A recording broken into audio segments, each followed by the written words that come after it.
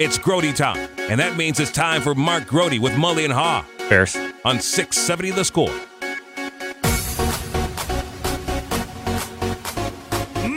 Mulligan and Haugh, Chicago Sports Radio, 670 The Score. It's time for that one guy.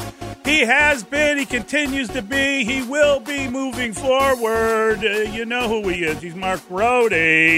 And now joining us on the Circa Resort and Casino Hotline is Mark Grote, CircaLasVegas.com. Good morning, Mark. How are you, buddy?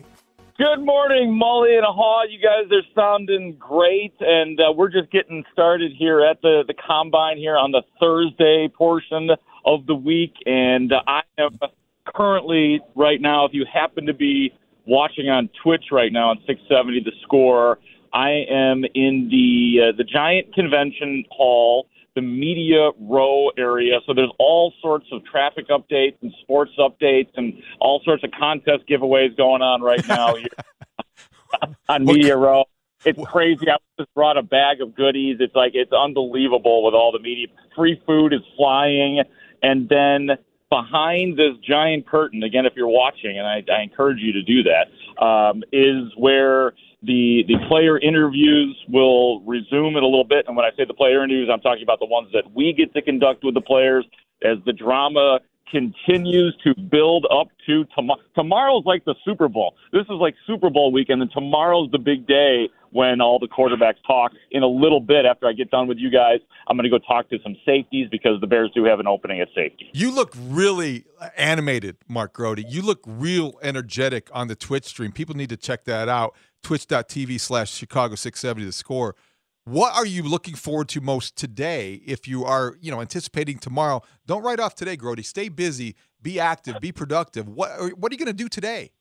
Yeah, no, that's a great question, Haugh, and thanks for noticing my enthusiasm. I get excited for this stuff, man. You guys know how it is when you're covering something on the road. You're just kind of going on adrenaline, and you're completely off of your regular schedule, and that's why you have plenty of caffeine. And this is one of the most caffeinated buildings in the state. As for today, the safeties are talking. We know that Eddie Jackson was obviously released by the Bears, so there is an opening. I'm not completely clear on how they value that safety spot opposite of Jaquan Brisker, because he is the guy that is the primary safety now, they will look to complement him as opposed to Eddie Jackson, who was complimented by players all of those other years. One of the top safeties that I'm looking forward to talking to, and as a matter of fact, on my own little Bears mock draft with the Bears picks specifically, I do have them taking in the fourth round a safety named Evan Williams, a safety out of Oregon. So I'm going to look forward to talking to him. Also, there's a couple of USC defensive players that are going to speak today. So I'm looking really forward. You know the angle I'm going here. I'm looking forward to talking to those guys about practicing with Mr. Caleb Williams and what it's like to defend him. So, yeah, it's going to be an interesting day here today talking to some defensive backs and see if there's anything plausible for the Bears. I don't know if you've been in touch with Joe Ostrowski, but Joe let us know this morning that the odds for Justin Fields' next team are in. Minus 425, the Atlanta Falcons. Plus 240, the Chicago Bears. He is more likely to be in Atlanta than Chicago if you're making a bet. Next up is the Steelers at plus 380, plus 1,200. The Raiders, the Giants, plus 18, plus 2,200. The Patriots, plus 4,000. The Broncos Commander, and plus 5,000. The Bucks. I just find that fascinating that the odds are that he will be with Atlanta over Chicago, even though he's already on the Bears. Well, it's the easy way to go, and we've all been putting that together. Oh, he's from Atlanta. Oh, Atlanta needs a quarterback. Oh, Atlanta's got a whole bunch of weapons that are just sort of dormant right now. It does feel like that would be a good fit for Justin Fields, and I know that he doesn't necessarily have a choice in the matter, although Ryan Poles keeps on saying that he's going to do good by Justin Fields. I don't know. I was conflicted in listening to him talk on the St. Brown podcast, and, he talked about Atlanta. It sounded to me that, just to oversimplify it, sounded to me that Justin Fields thought the idea of going to Atlanta sounds like a pain in the butt. Like he had zero enthusiasm about that idea, about being ambushed by all the people at home and needing to get tickets and all that. It sounds like that's not ideal for him, but I'm sure that he would come around. All those other teams are plausible too. One team that I know he's not going to end up going to or be traded to, and I'll let Joe Ostrowski know about this, is the Raiders. There's no way that's going to happen because you're not going to put Justin Fields back with Luke Getsy again. That's just not going to happen. So Steelers would be interesting. Kind of not outside the box, but a little bit behind Atlanta.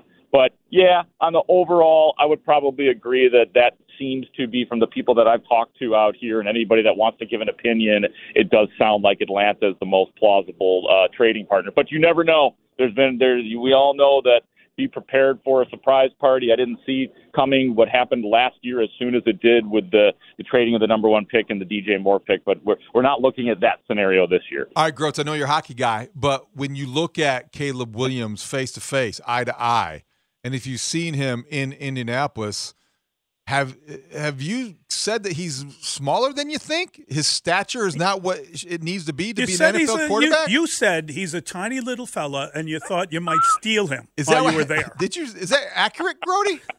I was like, oh, man, I don't want to run into this guy. I might knock him over. I was like, unbelievable. No, let me set this up. Let me set this up for you guys. So there is one of the hallways that leads directly into the Dome. It's attached to the convention center. And for people who don't know, we don't get to actually watch the workout. So you can get into Lucas Oil Stadium. There's a big hallway, and I was just kind of hanging out, loitering around there, seeing who I could talk to, doing a little bit of people watching because it's fascinating, to see all the head coaches and the agents and see who they're hanging out with, see a Jim Harbaugh coming in, walking solo, seeing a tense Sean Payton. And I'm just sitting there, and I'm literally getting ready to go on the air with Bernstein and Holmes and Layla yesterday, and I see a guy intensely videoing and what looks to be a player, which is not uncommon. And then I'm just looking at him. I'm not too impressed, and I'm like, he seems kind of unassuming. And I'm like, oh my God, that's Caleb freaking Williams right there. And no, he did not strike me when I saw him as, oh, look at that athlete. You know what I mean? Like, so I think he's bigger than Bryce Young, but it was noticeable to me, his size. Like it really was. And as I've been saying, it is what it is. That's what I saw. But I am not one of those who is considerably worried about it with Caleb Williams because he has done what he has done at USC dealing with that. I know the NFL is a different animal, but this guy with the arm angles that he has, his ability to get out of the pocket and make plays and to adjust, I think that he's going to be okay. How long did you have to stay in Ryan Pohl's closet in order to eavesdrop on that interview with Caleb Williams? Oh, man, it was tough. Here's the thing. This is why I'm drinking all the coffee.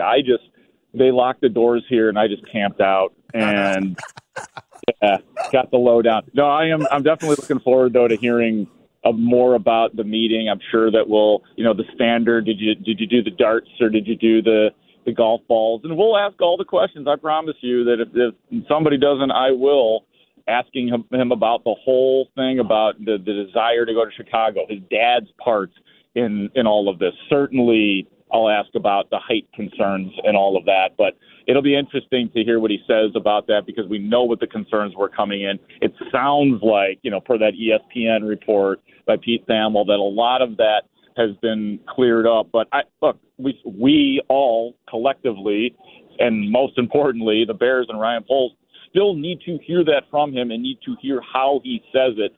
Context is important in this case. So you're still skeptical because I think that story was very interesting, and I felt like it was the most important development of the Caleb Williams speculation season. He corrected a lot of things that had been, I think misinformation, inaccurate, Mark, and I think the perception of Caleb Williams largely could have changed because of that story. And I guess he gets another opportunity on Friday to do some more, I guess, correcting. How much do you think that could change the narrative of his pre-draft process? It'll change it all, David. I mean, I think that people just need to hear it from him, and I think that we will all give him the benefit of the doubt, unless he gets up there and we could just detect that he's being disingenuous and he's going through the motions and he's not giving a full explanation. And I think that, I have a good enough antenna that I could tell when a player is being real about something. But in terms of, I don't know if the stuff that we've been hearing, David, has necessarily been inaccurate. I think that it's very possible that when Caleb Williams and his camp heard that the Bears had the number one pick, they were like, oh, man. And it's very possible that was not a very exciting option for them. But once some of that stuff got out, they realized even if that is the truth, even if there is some truth to them not wanting to go here, there's a lane that they had to pick. Do you want to start, Caleb Williams, do you want to start your NFL career by being difficult, essentially? Do you really want that? And it appears to me that they do not want that because, I heard you guys talking about the Colin Cowherd stuff the other day, in terms of him having to backtrack on saying that the camp was not interested. And then, so that was the beginning of it. They're like, hey, we don't want to do this. We know how we feel. We'll keep our opinions to ourselves from now on, put our heads down and play ball. So, I do think, like in this case that if it is Caleb Williams, once he comes to the Bears and he's here for a while, I think he's going to be just fine. And guys, I understand. Like, I understand where Caleb Williams or any quarterback is coming from if they look side-eyed at coming to the Chicago Bears. Why wouldn't you, considering the lack of success that the Bears have had at quarterback? But ultimately, I don't think it's going to be a problem, but I do want to confirm it tomorrow, and that's what we will do. Mark Grote is covering the NFL Combine this week, and he will be hosting On the Clock specials tonight and tomorrow from 6 to 7 p.m. with exclusive content from Indianapolis. Mark's scheduled to be joined by Chris Sims, Josina Anderson, and so much more. On the Clock with Mark Grote can be heard right here on 670 The Score and, of course, the Odyssey app. I loved reading the Pete Thamel story. There's a lot of things that jumped out to me about it, and it was a certain relief, although I felt it was also a confirmation because the general manager had told us the day before, don't worry about any of that stuff. He's fine with the Bears, etc. So that was confirmation of what the general manager had said. I'm wondering, Mark, the story is that he won't be taking part in any of the medical testing, that he's not going to have an X-ray, nary an MRI for a Caleb Williams. Are we? And then I look at the teams he's talking to, and it's a curious collection of teams because obviously we know the top of the draft wants to talk to him, but then there are other teams that would have to probably trade up in order to get an opportunity to take him. I just wonder if you have any idea how he chose the teams he's willing to interview with, including both New York teams and the Las Vegas Raiders. And what does it mean to you about not wanting all his medical stuff shared with every team in the league? Yeah, I don't know. Maybe he's worried about that measuring stick. Yeah, I'm not really sure. Is he going to be measured? And I'm serious. I mean, are we going to get like the exact height and weight? And he's not taking part in throwing or lifting or anything like that. We know that. But I'm very curious about what his hand size is, that kind of stuff. Yeah, I am too. My guess, Mully, is that we will get the height, weight thing down. I mean, I know that if he can avoid it, he will, but that's just such an easy thing, and I think that probably will happen. Now, in terms of the poking and the prodding and the medical stuff, quite frankly, I don't know. I don't understand why he wouldn't want to go with that. I mean, even if there is some sort of minor injury or whatever the case may be, I don't think that that's going to hurt his draft stock unless there's something ridiculous or crazy that's completely vulnerable that we don't know about. So I'm a little bit confused about that part, and that will definitely be another question. And who knows? Who knows what develops here today, and could he possibly still do the medicals?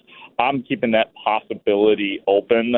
So we'll see. I mean, I just think it's kind of a mess in that regard. In terms of the teams that potentially or are or have met with Caleb Williams at this point, yeah, some of those things did catch my interest. Like, you mentioned the Minnesota portion of it. I don't know exactly how he decided to, accept these meetings, other than it's very possible that those are the teams that called him. He said, yeah, sure, I'll meet with you guys. And from their side, hey, if this guy is a generational quarterback, and I know that we've hit people over the head with that and overused that terminology, then some of these teams, the Jets, Minnesota, that they are going to, there are so many teams that are going to do what they have to do to potentially get this guy. And, and as people have been saying all week, expect something. Ryan Pohl said it. Expect something crazy to happen. Who knows what? Because we all think we know what's going to go down, and we've got our scenarios in our head. We know what the betting line is in terms of Caleb Williams and the Atlanta trade, but there's always the wild card, and I think that sets up for the potential of it. So I know you're talking to safeties today, and you get a glimpse of that. Yesterday was the edge rushers and defensive linemen. We heard from a lot of guys, and I think that they were all possibilities. There's a couple of them that could be there at number 9. What were you looking for yesterday from those experiences and interactions? And has anything happened this week that you didn't expect in terms of a memorable meeting or interview or nugget that you unearthed? Yeah, I think that the most interesting guy that I've talked to at the Combine, maybe even in a couple of years, actually, and a guy that I didn't know much about, is UCLA edge rusher Laiatu Latu, who had 13 sacks last year. He had 10.5 the year before that. This is a guy with a great story, too, because the year before, 3 years ago, his rookie year, this guy basically had a broken neck, and was told, you're done with football. And now here he is, back-to-back years of double-digit sacks, and is considered by some as the top defensive end on the board. And he is a super gregarious, fun, interesting guy. There's, I sent that back there, so you guys should listen to that sometime. He's a really interesting dude. And he said he had a blast with the Bears. He did meet with the Bears. He said he had fun with he got a kick out of the darts thing and the golf thing, but he is a super talented prospect. I don't know if he is sturdy or if he's what the Bears want at number 9. A couple of the other guys, I think my top defensive end on the board, and I talked to him yesterday, is Dallas Turner out of Alabama. Right. 11 sacks last year, 15.5 tackles for loss. He's my top guy. Other dudes, too, that I talked to, Jared Verse of Florida State, another guy who's kind of a late bloomer. He had his growth spurt late, and now he's up to 6'4", 251, and he didn't look like he was going to even make it out of high school or into a major program. And then one of the better athletes in the group, too, a guy that was pretty impressive, is Chop Robinson out of Penn State. He did have a leg injury last year, so he only played in 7 games, but he did have 4 sacks, and he is 100% healthy as well. I don't know how you guys feel about it, but I think it would probably be a surprise at this point if the Bears, if they do keep that number 9 pick, or that's what it is. I think I would be a little bit surprised if they go defensive end, because I think that's probably a prime spot for a wide receiver, whomever is left at that point.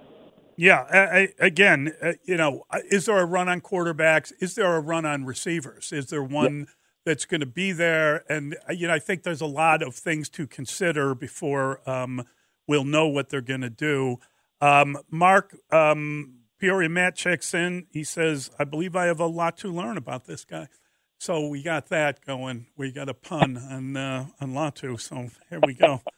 All right, buddy. Thank you, good, pal. Yeah, you look beautiful. You care deeply, and we can't wait to hear you on the clock. The specials tonight and tomorrow, 6 to 7, exclusively from Indy with Mark Grote on The Score.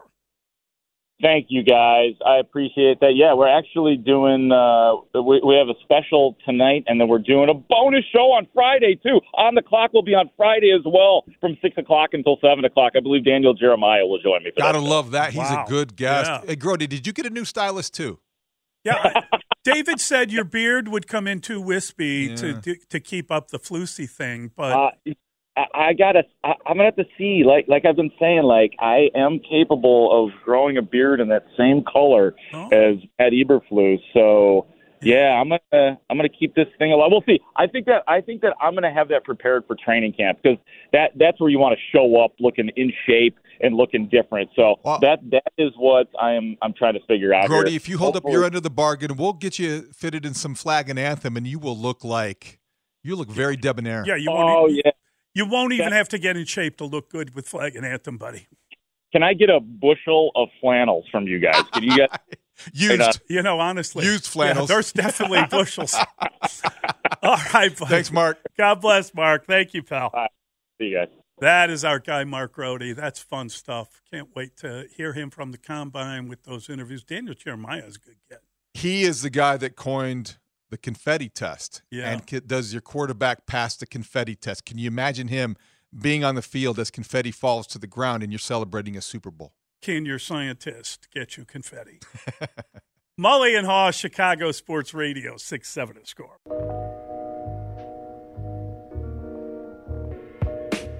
And free agency is like it's kind of like a turkey and a thermometer. You kind of have to go in, see what the temperature is, evaluate it. Mulligan and Haugh, Chicago Sports Radio, 6-7 to The Score. Okay, that's Scott Boras. And let's hope that the turkey's cooked enough for the thermometer. Yeah, all right. That is him from yesterday. We're delighted to welcome in Tony Andracki. Now joining us on the Circa Resort and Casino Hotline is Tony Andracki from the Marquee Sports Network. Download the Circa Sports app today. Tony, good morning. How you doing? Hey, I'm doing great. How are you guys? Doing well. We enjoyed hearing from, well, not so much Scott Boras, but definitely from Bellinger. And I thought that it was, great the way that that they kind of sat there, introduced him, talked about, he was kind of champing at the bit, wanted to get back into camp, wants to play baseball. I loved what he said about how close they were last year. He said it's almost the same team. What was your take from seeing Bellinger back with the Cubs and what that means for this season?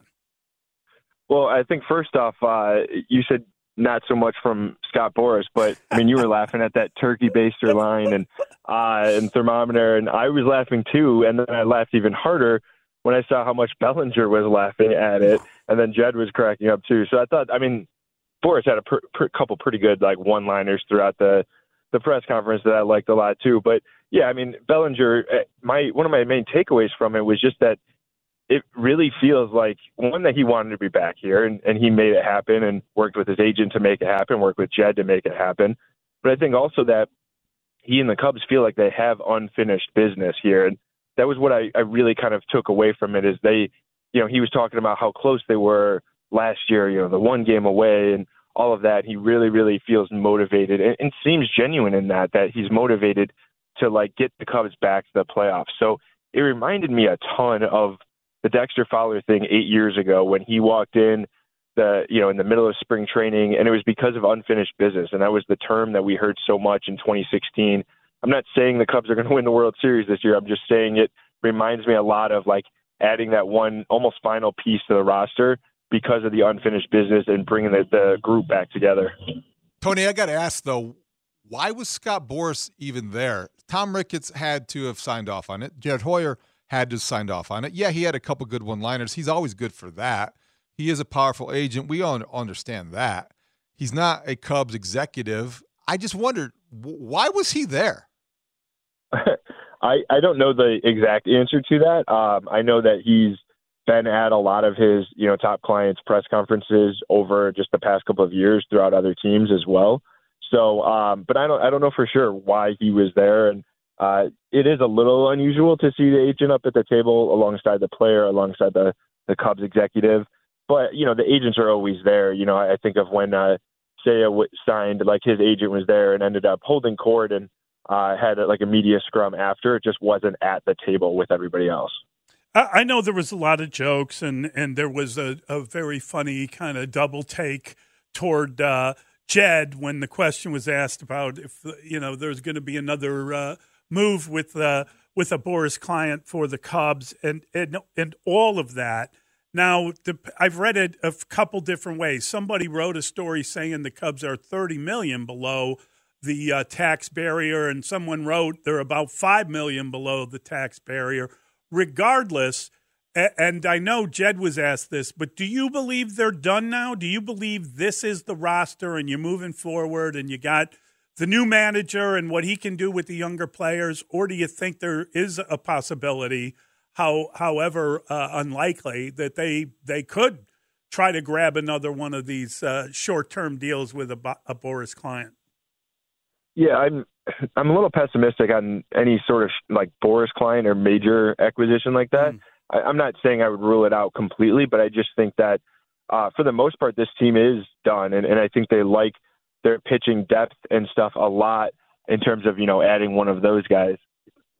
And so I wouldn't necessarily say a Montgomery or a Snell seems super likely there, but or possibly even Matt Chapman. I guess I feel like Chapman's, a year or two older than Bellinger, so he may be even more motivated to look for a long-term contract right now versus something like what Bellinger just signed. So I don't know. I guess I'm not really optimistic on any of those three guys in particular. But for the Cubs, I do think for the most part, they are done. I wouldn't be surprised if they end up adding another reliever. Maybe it's, a guy that isn't, super highly touted or anything like that, but just another guy to add bullpen depth, particularly from the left side. I think the way the Cubs look at this overall, though, is they have a full 40-man roster. And even to get Bellinger on the 40-man roster, they had to trade away Bailey Horn, a left-handed young reliever that they really like. But they had to trade him to the White Sox, get another young pitcher in return. So they look at it as like a trade. They would have to trade one of the guys that they like off their 40-man roster in order to upgrade for somebody else. So anybody else that they would sign. So I think that's just kind of the way they look at it. And like you said, given that they're going to be close, I think, to the luxury tax, I'm not so sure on some of these guys. But then again, who knows? Maybe things change. Maybe it gets longer into spring training here. And some of these other guys are like, yeah, fine, I'll take a 1-year deal. And then the Cubs come back into play. So I'm not saying it's particularly likely, but I do think that there are maybe some things left on the table depending on how stuff shakes out. Whether in style or approach, what's been the most noticeable difference in Craig Counsell's spring training than previous ones in Mesa, Tony? And has he corrected one of your questions yet? He has not, no. So, I just got down here yesterday after his scrum, so I'm going to, talk to him now.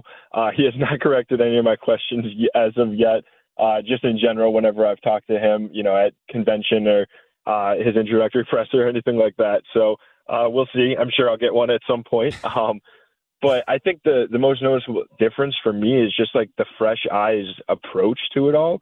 This is a guy who had his opinions, his own thoughts on the Cubs organization from playing against them and trying to beat them for so long.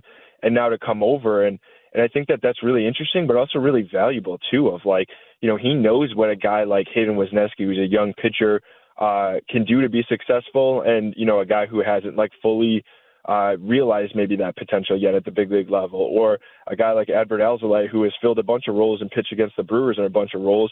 And, now he was the closer last year. But does Counsell take a fresh approach? I don't know for sure that Alzolay is the closer this year or not. So I think it's just a ton of things like that. But I think that can also be really valuable too when you're talking about a group of, honestly, a lot of young pitchers, but young players in general that will have an impact. And I think maybe the most noticeable thing could end up being Christopher Morel. Does he stick at third base And if he does, is it because they decided like, hey, let's work him out for sure at one position all spring, which is not something they've done in the past. And, how much does his counsel's experience seeing these players, his experience as one of the top managers in the game, but also his experience as a utility player who won a lot in his big league career as a front office executive, like how does all of this come into play in his perspective? So it's one thing that I'm going to continue to watch throughout spring for sure. He's Tony Andracki from the Marquee Network, and we were talking earlier. You got to love the stuff that Bellinger said about Pete Crow Armstrong. He loves the kid. He has a good relationship with him. He's a really good kid. His presence, however, would seemingly indicate that that maybe the best move the Cubs could make would be sending him to Iowa so he can work on his hitting, etc. Or do you believe in the idea that Pete Crow Armstrong could be a valuable piece as a late inning defensive replacement that would allow Bellinger to be a late inning defensive replacement at first base? I mean, how do you view Pete Crow Armstrong's role on this team with Bellinger back as the starting center fielder? Well, yeah, like you said, I mean, Bellinger spoke so highly of him, but I think the main takeaway for me there was the fact that they continued a conversation throughout the offseason, which Bellinger said, he spoke with PCA throughout the offseason, obviously even before he re-signed with the Cubs. So I think that's valuable, like leadership, and that's something that PCA can learn from and take moving forward. I mean, what better guy to learn from as him, than Bellinger. So I think that's huge. But yeah, as for his role, I mean, if PCA is going to be up here in the big leagues, it's going to be, I think, to play a majority of the time. Maybe not every single day, but I don't think it serves him well, a guy that, by all accounts, has a bright future as a big leaguer. I don't think it serves him well to be just a defensive replacement or mostly a defensive replacement or pinch runner. So I think that if he were to make the opening day roster, which is certainly possible, maybe seems a little more unlikely now that Bellinger is back in the fold, I think it would be because he would play a bunch. And I do think that the DH question is something that lingers, that is a possibility of a path to playing time. Like, it could be that Michael Busch is, he hasn't played a ton of first base in the pros he has in college, but like maybe he struggles there, or the Cubs like his versatility. He could play second or third. He's dabbled in the outfield as well. Like maybe there's that option. Like we said, Christopher Morel, can always go to DH as well. Bellinger can get, a half day off in DH. So I do think that there could be a path to playing time for like PCA if he were on the big league roster. But I think right now it looks like a Mike Tauchman is a guy who could either fill the DH role, be a fourth outfielder type of guy. Then PCA right now, the veteran bat, a guy who could lead off, all that kind of stuff. That's the way I'm looking at it. But things can change throughout camp, and really the arrival of Bellinger now means that the Cubs just need Busch or PCA to hit. They need to hit on one of those two guys in spring and go into the year feeling confident about that. Whereas previously they needed both of those guys. Essentially, they need to hit on both of them and feel confident and comfortable with both of them on the big league roster. There's a lot of chirping in the division from the Reds and from other, maybe the Cardinals are confident. But Tony, when you look at it, you're right. They only need one of those two rookies to hit. But are the Cubs better than last year? Because you lose Candelario, you don't have Stroman, you have Bellinger coming back. Certainly, you have Imanaga in the rotation. But are they better, do you think? And if so, why? I do think that they're better for a couple different reasons. Like, one, Jed pointed to this a bunch, and the Cubs talked about the whole not performing very well in high leverage moments. So they're, by the run differential, all that stuff, they should have won 90 games last year. Now, they are what their record says they are. So they won 83. They missed the playoffs by one game. That's what actually happened. But I think the team on the field was a team that was capable of winning up to 90 games last year. So if you're bringing back most of that crew, obviously Stroman's the one really big loss there, but I think Imanaga can possibly put up, similar numbers. The Cubs are very hopeful for that. But I also just like the pitching depth and some of these young guys that are coming in, whether it's Jordan Wicks or Javier Assad or Hayden Wesneski, who I mentioned, or, Caleb Killian's looked good this spring. He's a guy that I think some people have forgotten about. There's probably one or two other guys in there for sure. But, then there's Drew Smiley around. And then is Cade Horton come up at some point? Does Ben Brown help out? Some of these other youngsters, like Matt Shaw's looked good. Does he help at some point this year? Does Michael Busch take that next step that the Cubs think he can? I think there are a lot of ifs for sure. There are a lot of question marks, but I do feel pretty confident the Cubs can be better than last year because of the Council effect, because I think they got unlucky and performed poor in high leverage moments last year, which is randomness. It could turn very, very easily for this season. And I just like their overall like pitching picture and some of these young guys that can like help take the next step this season. I know the candidates, and I know they're going to use the DH position to move a lot of guys around, and everyone gets an opportunity, et cetera. But did they have a DH? Is there anybody in particular that you would say is going to line up there more often than not? No, that is a really good question. I don't know who that would be. They have a couple of these minor league signings. David Peralta and Dom Smith are two guys who can certainly factor into that mix, but they're both coming off a couple injuries and surgeries and stuff from the off season. So I don't think either of them are going to be ready by opening day. Maybe there's like an outside chance of it. But also that goes back to the 40-man roster we were talking before. They would need to clear a spot on the 40-man for one of those guys. Same with Garrett Cooper, who's another minor league signing. So I think those guys maybe factor in at some point, maybe whether that's like April or May. But yeah, right now, I don't know. It could be like a Talkman. It could be just a rotating spot where Council gives some guys like a half day off and, maybe Talkman plays right field and say a DH is or something like that. I think there are a lot of options, but there's no one guy that I would point to and be like, yeah, this guy is going to be the DH more often than not. Great stuff, Tony. Thank you, buddy. Great catching up. Thanks, Tony. Yeah, no problem. Thanks, guys. That's Tony Andracki from the Marquee Network. Do you like that? No DH? Is that a good I think thing? it's on brand for Council. I think he likes the versatility with his lineup, and he's going to see different matchups that he takes advantage of. He's going to be heavily, I think, immersed in the analytics. So it doesn't concern me as much as it might otherwise. You like it, Dustin? That good for you? I get it based on the roster construction. And I think the only problem I have with it, and I go ahead, I didn't mean to cut you off, but I don't know that Michael Busch is a lock at what he's doing. You know what I mean? Has he locked down first base? You just don't want to, because then Patrick Wisdom would be the first baseman. Right. Well, that's the whole other part of this that we got to get into is like is Bellinger the starting center fielder? Don't know yet. Why was that not more addressed yesterday? I was surprised by that. Well, I thought Boris was there. Isn't there an assumption that he is? Because Boris was there hogging the microphone. We'll talk about that when we come back. Mulligan on the score. Just your thoughts on Bellinger and reports that might be coming in here. Yeah. No, can't. Sorry, yeah. You need to be more skilled in how you would ask that, and I could answer that. just a little tip. Think about that. I'm not trying to tell you how to do your job. Just think about it. Mulligan and Haugh, Chicago Sports Radio 670 The Score. Wow. Think about it. Craig Counsell correcting a young questioner at Cubs camp. And that's the place to do it, I think, if you want to do that, if you want to engage. Craig Counsell seems like one of those managers, coaches, guys that we deal with who takes those conversations seriously, and he wants you to be prepared. Did you have a problem with that? No. Did you? No. I thought it was funny. I think we all have been in a situation before. And I do kind of bristle every time you hear a question that begins with talk about. Oh, I don't talk about questions.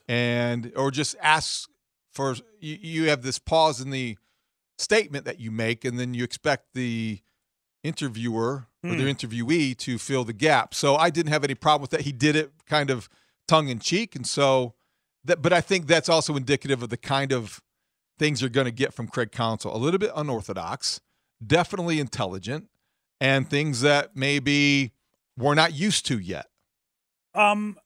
Here's my question for both of you guys, if you wouldn't mind. Do you believe Michael Busch has locked down first base or will have locked down first base by the time you get out of spring training? I don't think you can answer that without – it's just going to be an educated guess. I don't think there's any definitive answer. And I think that's the beauty of bringing Cody Bellinger back, because if the answer is yes, Michael Busch was blocked in L.A. He's going to be a major league hitter the way he was, the PCL MVP. Absolutely, Mully. Then you're thinking, okay, Cody Bellinger is going to play center field, and that's the way it's going to go. Or, boy, Michael Busch looks like he wasn't ready for prime time. He's a 4A player. He's this year's version of Matt Mervis, and he's not going to cut it because look at PCA go in center field, and that way, Cody Bellinger is your first baseman. So, Dustin, do you have an answer? Well, I'm kind of the same way, David, but that's also why I believe, especially on the field, the positional players, not so much the pitchers, but why spring training matters, especially for the Cubs right now. It does matter. Of course it now, does. He said the results don't matter. And but the results, like the final score, or like the results of like I was 1 for 3 or I was 2 for 4 or which results? Let's put it in the context of Cody Bellinger. He had a great year last year by most accounts, right? Great year. Analytics, people looking at it differently, a little closer, maybe he didn't. A lot of soft contact, a lot of this, a lot of that. I think sometimes when you look at the results, you get caught up in the numbers. What Craig Counsell, I think, is saying is that when you say results don't matter, you're going to see things that may, all right, this kid's got it, but he's just having some bad luck. He's maybe hitting 211, but I think he's going to hit and do what we need him to do during the regular season. So he sees maybe a different game than we see. Okay, so then the question becomes, what's more likely, Michael Busch starting at first base or Pete Crow Armstrong starting at center? Better question. That's what you're asking, effectively. Right. More likely is Michael Busch starts at first base, Cody Bellinger's in center field, and Pete Crow Armstrong starts in Iowa. Dustin? Because that provides you with more pop, and Cody, while he's not as good as PCA at center field right now, he's not as good at that. But that's it. The offense obviously better, and obviously PCA hasn't proven, but he could prove. The other on top of that, and I'll agree with this, but is it better for PCA and the Cubs for him to be the seventh inning replacement guy out in center? That's what Bruce argued. Bellinger moves to first at that point. Yeah. Or is it better for PCA to get in 4 and 5 at bats every day in AAA Iowa? Well, and I know at some point you could have both, but I think that's a good question, and every baseball person might answer that a little differently. I'm okay if he's the defensive replacement, steal a base guy that gets 2 starts a week, because I don't think Craig Counsell is one of those old school managers where guys are going to play 150 games. Unless you're Dansby Swanson and Nico Horner, I don't think you're playing 150 games so at the same position. My answer to that question is to start him in Iowa, and if he gets all hotted up with his bat, you bring him up.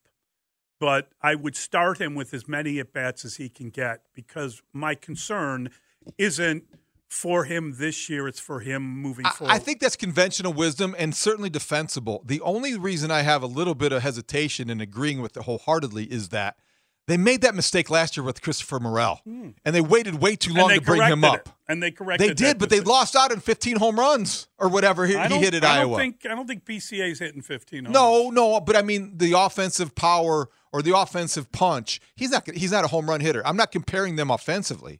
I'm saying whatever growth that they wanted him to show at Iowa, he could have been producing at the major league level. He was ready, Morel. Maybe PCA is just as ready. I would worry a little bit that you'd be wasting those at-bats, those quality at-bats in AAA when you could use them in the NL Central. 312-644-6767. That's the telephone number. Let's stick with this a little bit, because there is another element to this thing that we have to bring into it. It's Mulligan and Haugh on the Score.